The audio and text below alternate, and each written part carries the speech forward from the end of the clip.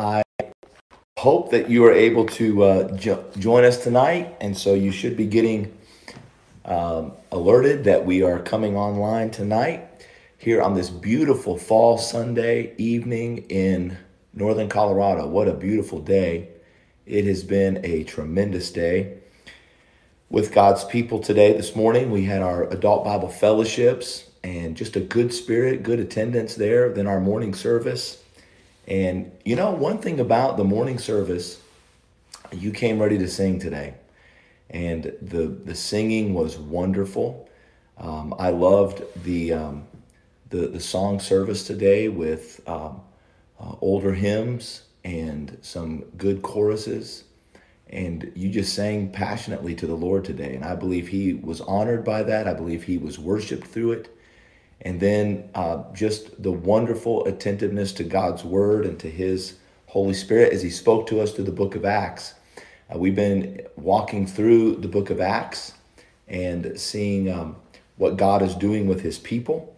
And as we travel through that book, I'm telling you, I'm enjoying the study, and I hope that you are as well. I desire to be a first century church where we are filled with the Spirit of God and consumed with the mission that God gave us, and we are seeing God use us in great ways.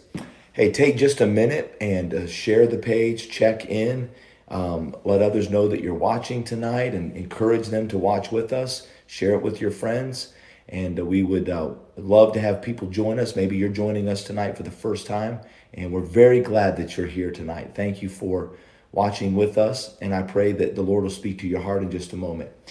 I want everyone to be reminded that this Friday at 5:30, it'll be Friday the 14th, 5:30, right at the church property. We're going to be having our fall festival. Front Range Baptist Academy is hosting our fall festival. There'll be all kinds of booths and games, a cakewalk, bouncy houses, a silent auction, a live auction. And the live auction is many of our classes in our school will put together baskets, and they'll have all kinds of things in them, themes and so forth. And you'll be able to bid on those. And so I hope that you'll come and be a part of the fall festival. This will be a help to our senior class and to many in our school that are putting this on. And so I want you to be there. 5:30, there'll be food, fun, fellowship. It's going to be a beautiful fall evening here. And we always do a Western theme, or at least we have for the last few years. And so we've been asked again to put on our Western wear and come and have a great time on Friday. So if you've never been, bring the kids out. They'll enjoy the games and the booths that are available. You'll get some good things to eat, really good fall festival fare. So come on and be a part of that this Friday night. And then I want you to go to our Church Center app and register now, if you have not registered now, for our Wednesday nights as we go through our witness classes. These are going to be a wonderful time for you to learn really practical ways. These are very, very practical ways on how to share your faith with co-workers, friends, family, somebody that God has divinely ordained for you to meet them and for you to be equipped to take away some of the trepidation that we might have of opening our mouth and sharing the gospel. So I want to encourage you to go on the Church Center app and go to the sign up pages, and you can sign up for that. We're doing several different types of classes. We're going to have classes for men only, classes for ladies only. So if you feel comfortable to be in a ladies only class, you can sign up for that. And then we're doing one for couples. Now, depending on on how many people sign up for each of these classes, we're going to be putting the classes into smaller groups so that you won't be overwhelmed in a bigger group. There'll be smaller groups, and the teachers will be taking you through the lesson. You'll have opportunities to learn how to share your faith and opportunities to practice that. It is going to be very, very informational, and you are going to come away from this, I believe, really equipped in sharing the gospel with people that you love. and you'll have confidence, you'll have information. You're not going to be intimidated by questions that people might ask you. You're going to have good information on how to really be a good witness for Jesus Christ. So we're going to help you with that starting a week from this Wednesday. It'll kick off on the 19th of October, that Wednesday night, right there at the church property, 7 o'clock on Wednesdays. We'll break up. We'll meet for about 45 minutes or so. We'll have our youth group there that night. We'll have Awanas going on. Childcare is available, so there should be no hindrance. Come, just plan to be there for those next few weeks. And I promise you, you're going to enjoy that time. So sign up. Make sure that you get on the list. If you don't know how to work the app, I would encourage you to learn that and to go there. That's a great tool for being involved and getting information through the Church Center app. But you don't feel bad about calling the office, and you can talk with Sarah and one of the ladies there in the office, and they'll help get you registered and signed up for those classes so we know where to put everybody. So sign up as soon as possible, okay? And be in prayer about that God will use these classes to help you and encourage you. Also, you can come by throughout the week. I didn't realize that we had them in already, but this morning, many of you already picked them up, and I'm so thankful for that. But we have our voter guides, and so you can come by the church office during the week if you're in the area. Stop by, pick one of those up. They'll be available this Wednesday night. They'll be available next Sunday. But go by and pick one up and begin to familiarize yourself with what's happening in this election and know how to vote biblical values. And so come by and pick those up. And if you have any questions, you can ask as well. We'll be glad to help you. Tonight, I want to have you find two places in your Bible. Matthew chapter 6. Matthew chapter 6, this is the heart of the message of Jesus' Sermon on the Mount. So find Matthew chapter 6 in your Bible, and then we're going to go to an Old Testament passage where we're going to finish tonight in Psalm 37. Psalm 37. So take just a moment right now. If you haven't already, share the page. Let people know that they can watch with us. And I know that this will be a blessing to so many of us. I'm going to be speaking tonight on something that is incredibly important in the lives of believers. It may seem like a small thing, so hang in there with me because we're going to see the real magnitude of this and what this can cause in the life of a believer and how to overcome it. And it's going to be, I think, a very, very, very helpful message tonight. So Matthew chapter 6, Psalm 37, and we're going to begin reading here in Matthew chapter 6 and verse number 23. Jesus said, "But if thine eye be evil, thy whole body shall be full of darkness." In other words, if your outlook, if your eye, if what you're seeing is evil, the whole body will be full of darkness. If therefore the light that is in thee be darkness, how great is that darkness? No man can serve two masters, for either he will hate the one or love the other, or else he will hold to the one and despise the other. You cannot serve God and mammon. So what is Jesus saying here? He's simply saying this. The spiritual eye of the believer, if that spiritual eye is evil, it is going to flood the body with darkness. And if the light in us is darkness, how dark is that? The world is already a dark place. And if there's darkness in your heart, what a dark place you live in. And this really is an inside look that Jesus is giving us to what the heart of unbelievers is like. They're living in a world of darkness. They're filled with darkness. They're the blind leading the blind. They're in the kingdom of darkness. They're walking in the night. They're stumbling and looking for hope. And I want to tell you, this is the state of unsaved people. And now Jesus, speaking to his disciples in the Sermon on the Mount, is saying this ought not to be the case for the Christian. You can't let the eye be fixated on the things of this world. You can't serve God and mammon. You only can have one master. So here's what he says. Therefore, now here's an application then of what Jesus is saying. Therefore I say unto you, take no thought for your life, what ye shall eat or what ye shall drink, nor yet for your body what ye shall put on. Is not life more than meat, And the body than raiment. I mean, life is more than just what we eat. The body is more than just what we wear. Behold the fowls. He said, I want you to look at the fowls of the air. For they sow not, neither do they reap, nor gather into barns, yet your heavenly Father feedeth them. Are ye not much better than they? Which of you by taking thought can add 1 cubit to his stature? And why take ye thought for raiment? Consider the lilies of the field. How they grow, they toil not, neither do they spin. They don't have sewing machines. And think about this. He said, yet I say unto you that even Solomon, in all of his glory, was not arrayed like one of these. Wherefore, again, application to this. If God so clothed the grass of the field, which today is and tomorrow is cast into the oven, shall he not much more clothe you, O ye of little faith? Therefore, take no thought, saying, what shall we eat, or what shall we drink, or wherewithal shall we be clothed? For after all these things do the Gentiles seek. For your heavenly Father knoweth that ye have need of all these things. But seek ye first the kingdom of God and his righteousness, and all these things shall be added unto you. Take therefore no thought for the morrow, for the morrow shall take thought of the things of itself. Sufficient unto the day is the evil thereof. Listen, life is full of heartache. It's full of darkness. It's full of difficulty.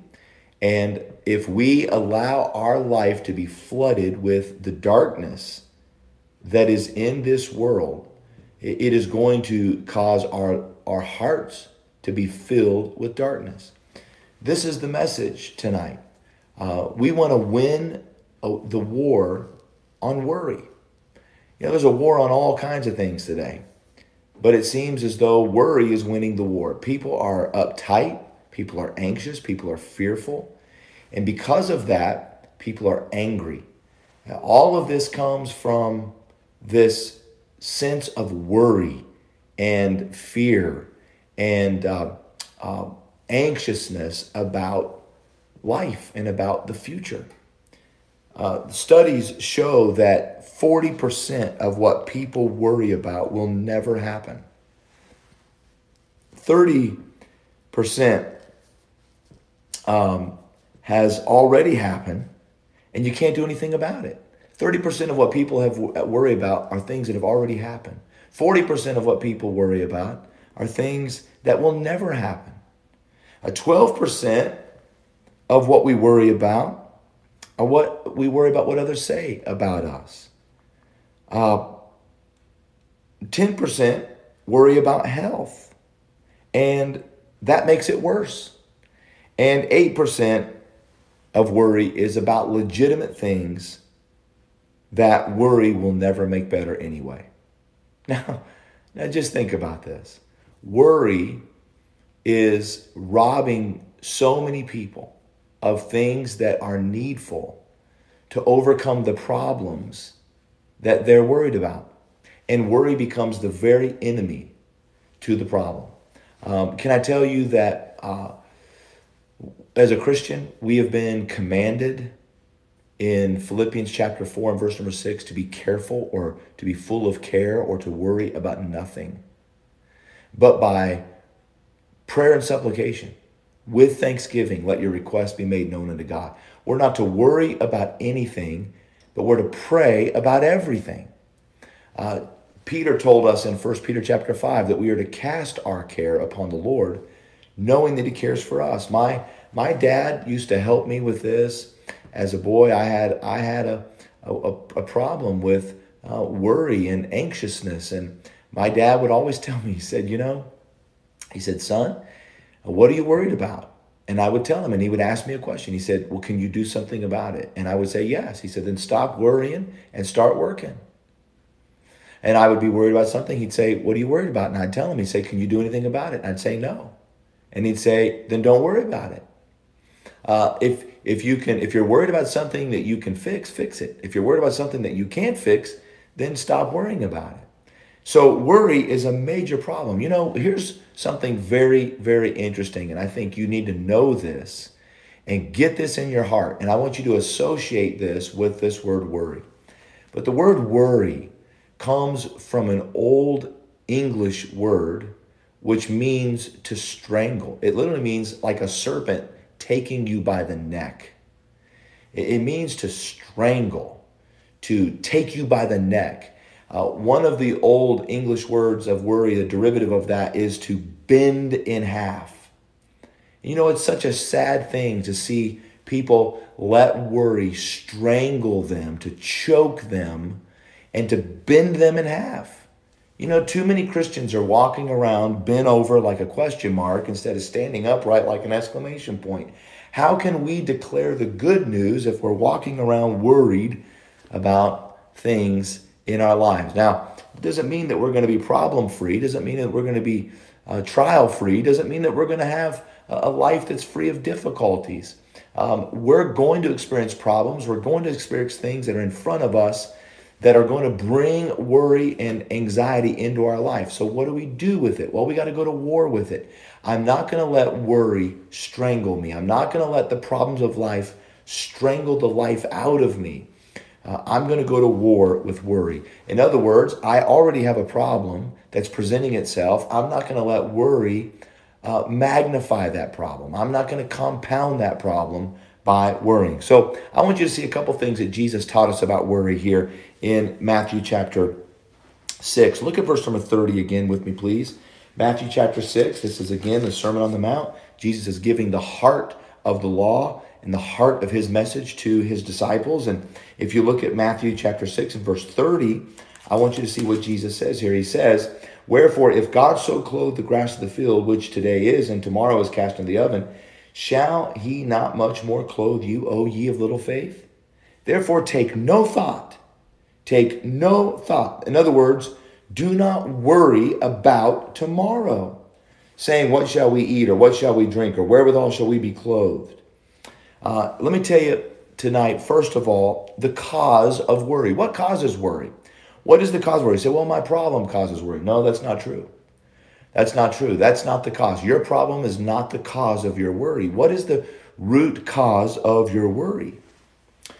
I want to make a couple of statements to begin with before I give you the answer to the root cause of worry. And I want you to understand what this verse is not saying. When this verse says, take no thought, saying, what shall we eat, or what shall we drink, or wherewithal shall we be clothed? When Jesus said in verse 34, take no thought for the morrow shall take thought of the things concerning itself. Listen, when Jesus said that, he was not, let me tell you what he was not saying. He was not saying that God intended for us to live an unplanned life. That goes against everything that God has taught us in his word. God has taught us to live a life that is well thought out and well planned. Remember, even in the book of Proverbs, God said, go consider the ant. The ant has no boss, no overseer, and yet the ant prepares her meat in the summer, knowing that winter is coming. There was a preparation and a forethought of there are going to be some cold days while we're growing hay. Let's eat. All right, let's grab it. Let's store it. Let's put aside for a rainy day. God never intended us to live an unplanned life. In fact, Jesus gave parables about this when he said, if you're going to build a tower, sit down and count the cost. Get the plan, get the architectural drawings, get the engineers, find out what materials are going to be involved, find out what it's going to cost, find out what it's going to take to get that up, how many employees, what kind of equipment, how much material, how long, and then well plan it before you jump in. Hey, if you're going to go to war, get a strategy, get a plan. Think about who you're going to war with. Where is this war going to be fought? How many soldiers do they have? What kind of weaponry do they use? What do we have at our disposal? God intends for us to live a life that's well ordered. Let everything be done decently and in order. We are to live a planned life. So this passage of scripture is not teaching us to just, well, whatever will be, will be. That's fatalism. That's nihilism. We don't want to believe in that. And that's not what God has called us to believe. So God is saying here, and Jesus is saying here to us, that what we are not to do is bring future trouble in today's trouble. Notice what he said again in verse 34. Take no thought for the morrow, for the morrow shall take thought for the things of itself. Sufficient unto the day is the evil of itself. Okay? So there's enough trouble today. Don't go into tomorrow and borrow tomorrow's trouble and bring it in today. If you go into tomorrow and borrow its trouble and bring tomorrow's trouble into today, you're going to have double trouble. And God does not intend for his people, his children, to live like that. So what is he saying here? He's saying, take care of what is in front of you today and make sure that what you're doing today is sufficient for this day, and don't let worry and fretfulness of future things get into what the business you need to attend to today is. In other words, as a Christian, we need to be very careful to live day by day and take care of the things that we need to take care of today. If we let anxiety and we let worry and we let fear from future events get into our day today, then what we're simply doing is we're bringing tomorrow's clouds and pulling them over today's sun. We need to work for the day. So what is the root cause of worry? Listen to this. This is what Jesus is teaching us. The root cause of worry is our conception of God. When we worry, what we're really saying is, I don't know that God is able, or I don't know that God is concerned enough, or I don't know if God knows what we should all be doing. I don't know if God knows best. I don't know if God is able to take care of this. Really, our worry is caused by a diminished view of God. We think of God too small. So that's the cause of worry. Let me give you number two, the real concern of worry. Let me tell you, worry, I'm more concerned about worry than I am about what worry is concerning me about. Look at verse number 31. The Bible says, therefore take no thought, saying, what shall we eat, or what shall we drink, or wherewithal shall we be clothed? For after all these things do the Gentiles seek, for your heavenly Father knoweth that ye have need of all these things. See, when you worry about something, the real concern of that worry, now the cause of it is thinking too small of God, but the real concern of worry is that if you worry your way through life, you are insulting God. To worry is to accuse God of not keeping his promises. When he says here the Gentiles seek after these things, he's talking about the unsaved. He's talking about, remember, Jews were the people that God revealed himself to. God revealed himself to Abraham. God revealed himself to Moses. God had given the Jewish people his oracles, his laws. Remember, the Gentiles were alienated from the life of God. They were outside of the covenants of God. They didn't really know God. So when Jesus is saying this, he's really saying, this is not a racial term. It's an understanding of the people who don't know God. They worry about these things.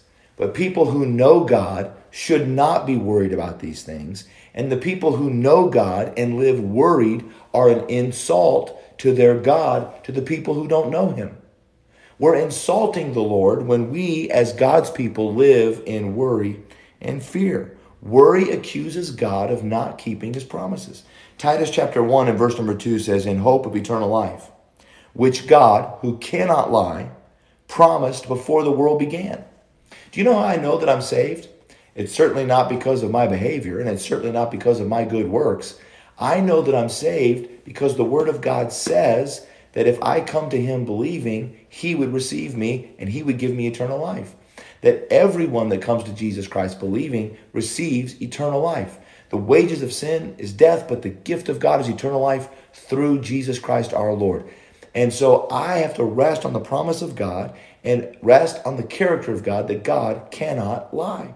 Philippians chapter 4 and verse number 19, but my God shall supply all your needs according to his riches in glory by Christ Jesus. Okay, so I have eternal life. I don't have to worry about my salvation. I have come to Christ and I'm kept by his power. I don't have to worry about my needs being supplied because my God shall supply my needs according to his riches and glory. John chapter 14, verse 27, Jesus said, "Peace I leave with you. My peace I give unto you. Not as the world giveth, give I unto you. Let not your heart be troubled, neither let it be afraid." I can live in peace and rest no matter what's going on in this troubled world. Jesus later in that passage of scripture said, "In the world you shall have tribulation." In this world, you're going to have trials and troubles and tribulation. But be of good cheer. Jesus didn't say, in the world you're going to have tribulation. Now, if you worry your way through it, that'll help. No. He said, I'm going to give you my peace.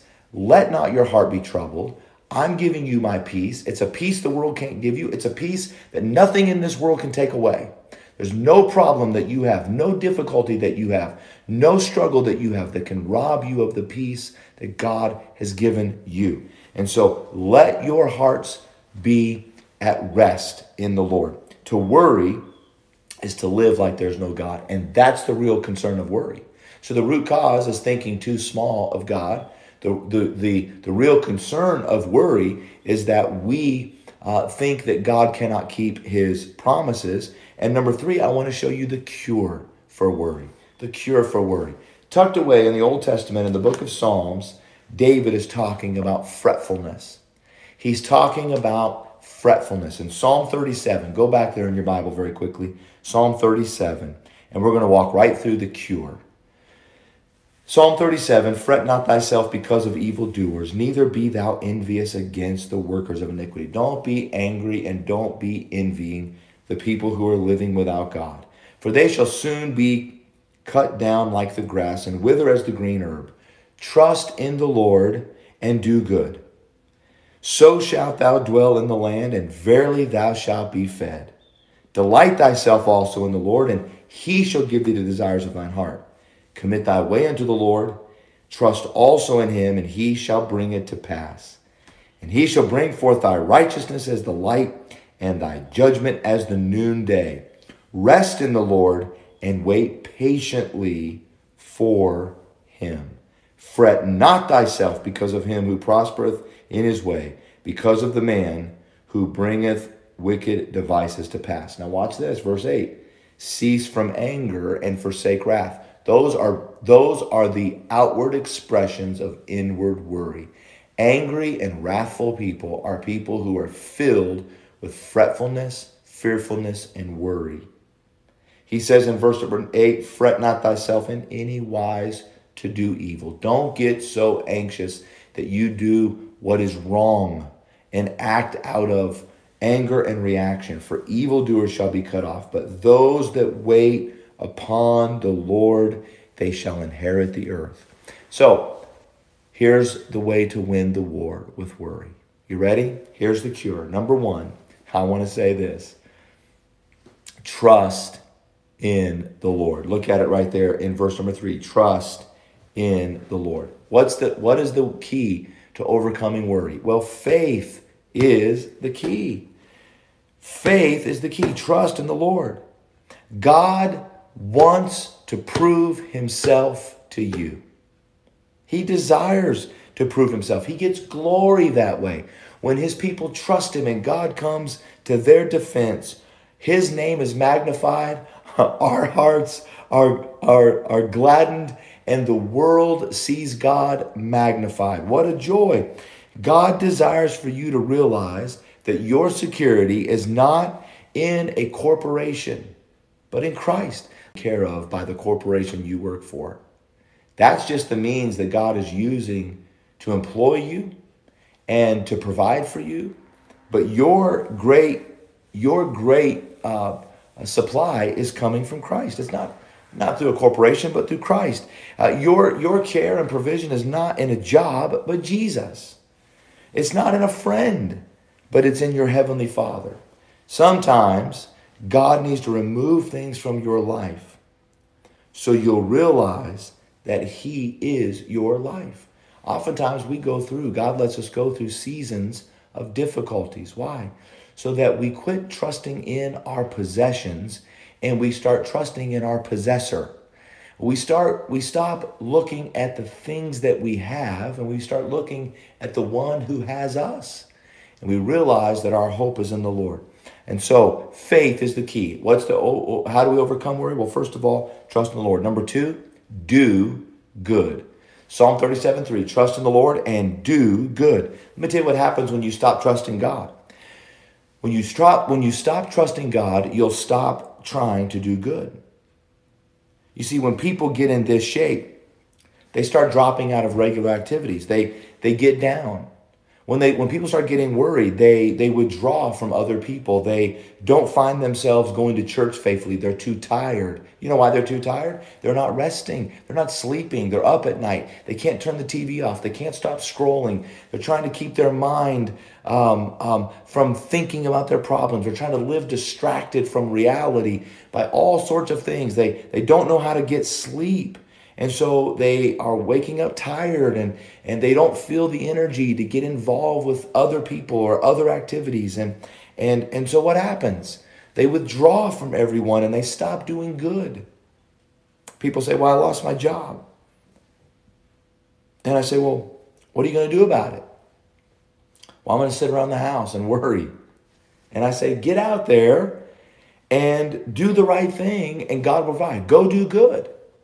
Go do good. Do the right thing. Hey, listen, if you don't have a job, make finding a job your job. Get up every day, 8 to 5. Get online, go out, go to businesses, find places that are looking for help. There's jobs everywhere. But find a job. In other words, what I'm saying is you don't sit down and stop doing anything and be paralyzed by worry. When problems come, you go do what is right. Do what you know to do, and God will do the rest. Listen, this is a warning that the psalmist is writing about. He said, look, when worry comes, we stop trusting in God and we stop doing good. So don't fret, trust in the Lord, and do good. Get up, go to church, get in that small group, get with that Bible fellowship, go to the Wednesday night prayer meeting, go get involved with other people, get into the church activities, show up to things that are going on, go do something for a neighbor, go visit someone in the nursing home, go take some time to visit a widow or a shut-in, and God will bless you for that. So do good. Number 3, here's the cure for worry. Trust in the Lord, do good, and then look with me in verse number 4. Delight thyself also in the Lord. Delight in the Lord. You say, what does that mean? To delight in the Lord means that he becomes your joy. Real joy comes when your faith is in something or someone, and that cannot be taken away. So when your faith is in the Lord, and the Lord can never be taken away. If my faith, listen, if I hope in silver, if I hope in gold, if I hope in my investment, those can all go away. If my hope is in my house, it can burn to the ground. Somebody can break in and take it. I mean, our hope cannot be in the things of this life, but our hope is in the Lord, and the Lord cannot change. And because the Lord cannot be changed, and because the Lord cannot be taken away, then I can rejoice in him. I can rejoice in the ever-present help of the Lord. God often tries us to do 2 things. Number 1, God puts us through trials to silence Satan. Do you remember Job?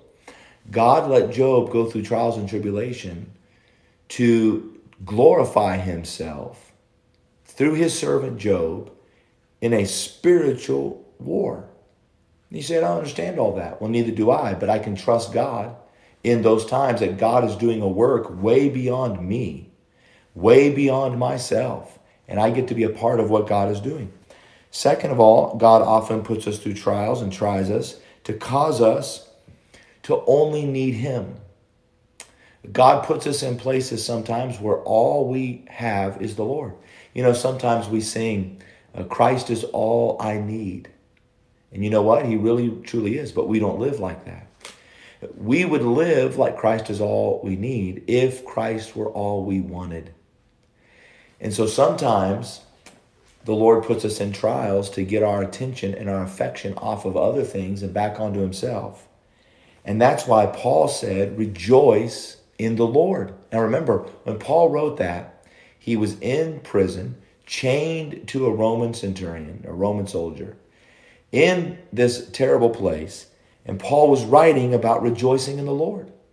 He said, don't be careful about anything. Don't be worried about anything, but rejoice in the Lord. They can take away my freedom. They can take away my friends. They can put me in this prison, but they cannot take away the Lord. Paul said in that same passage of scripture, the Lord is at hand. He's right here. He's nearer to me than this guard that I'm chained to. The Lord is at hand, and we can rejoice in the Lord. There's a lot of things in my life that I can't rejoice in, but I can rejoice in the Lord in those things. When I'm going through great difficulty, I don't have to rejoice about the difficulty, but I can rejoice that the Lord is in that difficulty with me. I can rejoice that God is walking through this trial with me. So we rejoice in the Lord. Next, listen to this. What's the cure? Trust in the Lord. Do good. Delight thyself also in the Lord. And then look at verse 5. Commit thy way unto the Lord. I love that word commit. The word commit means to roll over to. To commit means to put it on. When you go down to the bank and you put your money in the bank, or there's a direct deposit that your company puts into your bank account, they're rolling that over, that money from their account to your account, but they're putting it in that bank, and you're committing your money to them. You're trusting them with that. And this is what the Lord said, deposit it on me, commit it to me, roll it off on me, casting all your care upon me, for I care for you. Put that burden on me. Take your burden off and roll it over on Jesus. Hey, do you have an enemy? Commit him to the Lord. Hey, do you have an uncertainty in your life? Commit it to the Lord. Do you have a financial trouble in your life? Commit it to the Lord. Pray about that thing. Put it on God. Put it on his promises. Get you some promises and start writing checks of faith against the bank of heaven. And let Jesus sign it by his promises and his name and his word. Put his name on it and pray about it. And I want to tell you, you cast your care upon him. You're careful for nothing, but in everything by prayer and supplication, with your requests, with thanksgiving, make your requests made known unto God. Oh God, I, in this problem, am not going to worry about it. I'm rolling it over on you. It is not going to strangle me. It's going to be carried by you. I'm putting this on you. And Lord, I'm asking you by your power and according to your promises, Lord, meet this need. Meet this need. Oh God, I worry about this. I fret about this. But this problem is nothing to you. That with you, nothing is impossible. You can take care of this. And Lord, I want to thank you. I want to thank you for your promise. I want to thank you for your power. I want to thank you for your presence. I want to thank you for your provision. I want to thank you that, God, you've already answered. Thank you. And we can rejoice in the Lord. Now, let me tell you what that brings. Here's where it brings us. Look at this next thing, and lastly, look at verse number 7. Rest in the Lord and wait patiently for him. Now, there's sometimes the Bible says to wait on him. And to wait on him is to do like what a waiter or a waitress does, is to serve him, to wait on him, to patiently look at what the Lord wants you to be doing for him. But here we're waiting for him. Rest. Here's this burden that is choking me and strangling me. It's like a serpent on my neck.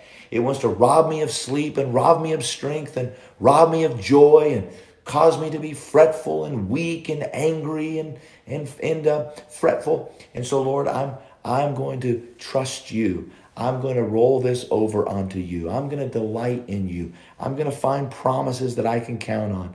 And Lord, I'm praying about this thing with supplication. Every time it comes up in my heart with worry, I turn that worry into worship and I bring it to you. And I give it to you. And now, Lord, I can rest. I can rest in you. I can wait for you because I know in your good time, in your good way, according to your good will, it is going to be done according to you and worthy of your name. To rest means to be still and silent. Be still. and be silent. Don't demand answers from God. Sometimes we demand answers from God. Now there's times that we get perplexed and we say, God, why? That's a supplication. Let that come out of your heart. It's okay to question God. He's big enough to take our question. But church, what I'm saying here is you're going to have to come to a place where you rest in who he is. Rest in his character. And say, okay, God, I believe you.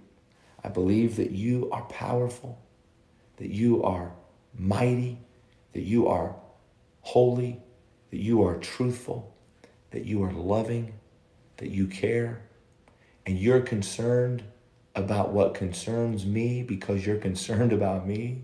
And so I'm going to rest. And I'm not going to demand an answer. I'm just going to wait.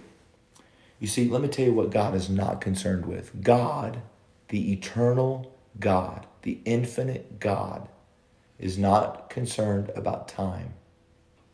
But he is concerned about timing. God's not in a hurry. And God's never late. But God always works in his time. I can't make the sun rise. I can't stop the sun from rising in the morning. I can't make it set. Well, God can. And God does. Now, can I tell you what I can't do with God? I can't hurry him. And I can't stop him. So I just wait for him. I just let God have his will. Can I tell you, church, listen, worry will kill you. Worry will literally, physically wear you down. It'll spiritually strangle the life out of you. Worry will destroy you. It'll put a strain in your relationships. And I want to tell you tonight, you're going to have to stop your worry by declaring war on worry, by going to God in faith. Take no thought for tomorrow. Doesn't mean we don't live an unplanned life. We have a planned life. But we never let the troubles of tomorrow double the troubles today. We trust God. We take him to God. We learn to pray. We learn to cast them on the Lord. And we learn to give our cares to the Lord, knowing that he cares for us.